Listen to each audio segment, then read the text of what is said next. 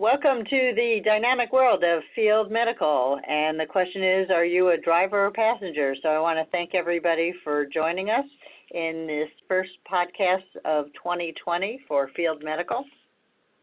And I will be joined on this call by two colleagues, by Donna Holder and Ralph Ruers, which we will formally introduce in just a minute. I also would like to give you our disclaimer and that the opinions expressed in this podcast are of the individual presenters and not of the company that they work for. So the objectives for this podcast are to discuss the changing world of field medical as it relates to the following three topics.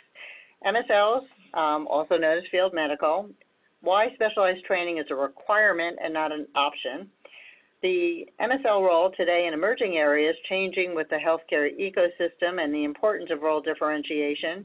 And our third topic, America's got talent and so does field medical, the importance of career path development and creating rotational opportunities.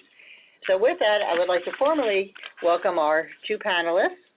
And I'm moderator Robin Winter-Sperry, and I am the head of Global Field-Based Medical Excellence and Insights at Sanofi Genzyme, and would like to welcome both Donna and Ralph.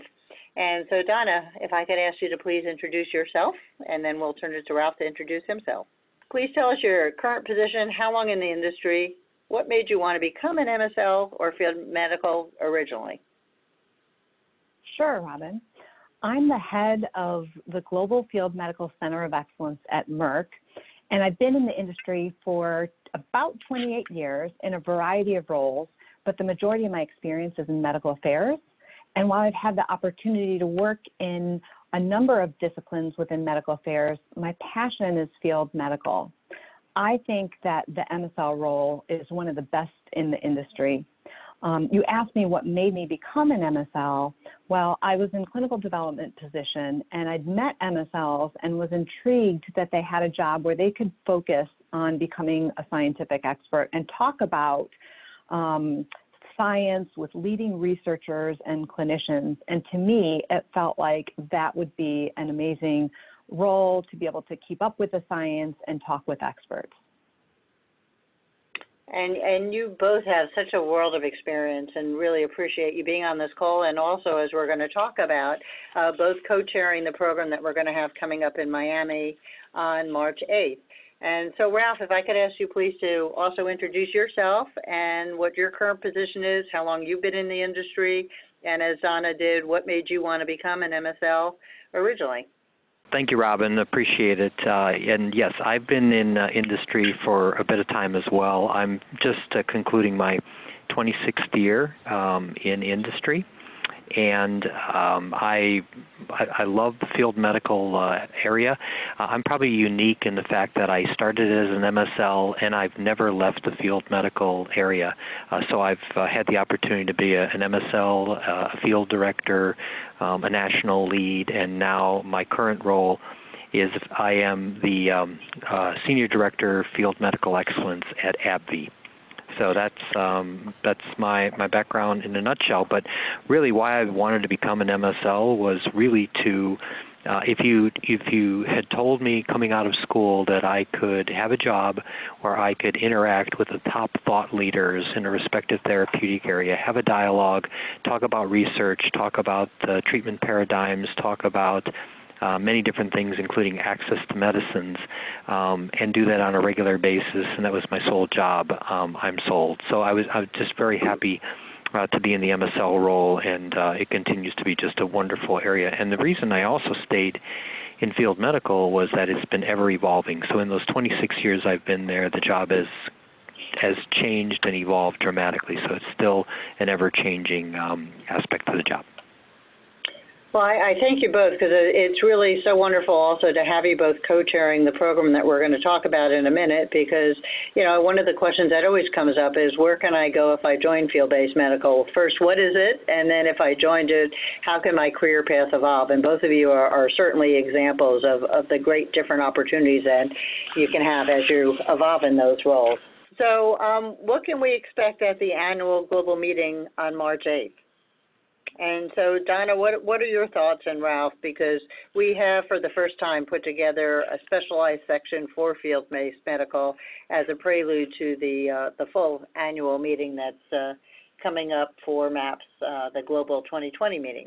So what can we really expect, and why did you decide to do a separate field medical afternoon session prior to the annual global meeting? I'm so pleased that we're having a separate field medical program. There was huge interest last year in the field medical workshops. There was standing room only for a lot of the workshops. So we felt that it was important to build a program specifically focused on field medical areas of interest. So we've chosen some topics that we thought are of prime interest to the field medical group, and we're looking forward to having the session. Ralph, your thoughts? Yeah, thanks, Donna. You know, the other piece that we received some feedback from last year, and that was our annual meeting in New Orleans, is that while the field medical sessions were ongoing at the same time that there were other sessions related to medical affairs, and we received feedback that while they really enjoyed the field medical function, they wanted to see other aspects of medical affairs. And so that's why we took this as a separate program and did this prior to the entire annual meeting. So it gives people in field medical the opportunity to see a lot of other things that are going on within medical affairs. So we think it's a great setup, and we're really excited about the program. Yeah, so I know we're expecting actually a record-breaking amount of attendees coming up for this meeting, and there's been a lot of interest in it. As you said, we've evolved a lot since last year's program. There's a lot of interest going into this program, and also a lot of opportunity for people to be networking and getting together. But if you two had to say there was one key takeaway that the attendees that are going to the program can expect, what would you say that one takeaway is, Ralph? We'll start with you.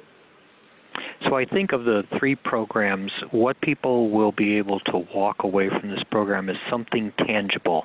So whether it's something in training, whether it's something about the MSL role, or whether it's about retaining people, they're going to be able to get some information that when they go back to their offices and back to their jobs the following week, they'll be able to implement some of the things we'll be talking about.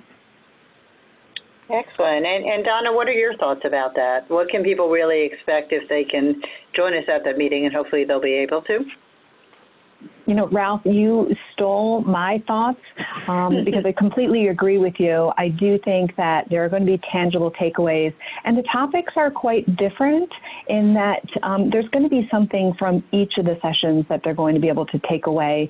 The last thing I would say is that this is a great opportunity for networking with the field-based medical group, with the record-breaking group that we're going to have there, the connections that people will be able to make and have discussions with one another and learn from one another is going to be invaluable.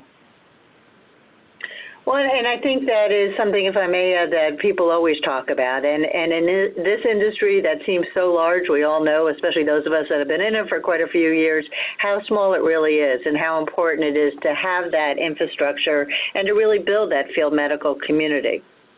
Well, I would like to take this opportunity to thank both Ralph and Donna for all the hard work they've been putting into this, as well as the team that has been working on this program for field-based medical coming up on March 8th. We really hope to see you in Miami for the full program, which is March 8th through 11th, for both the field medical session and also for the MAPS annual global meeting, March 8th through 11th, 2020. And again, greatly appreciate your time, Ralph and Donna, and for everybody that has been listening in on this podcast. So thank you, and hope to see you all in Miami.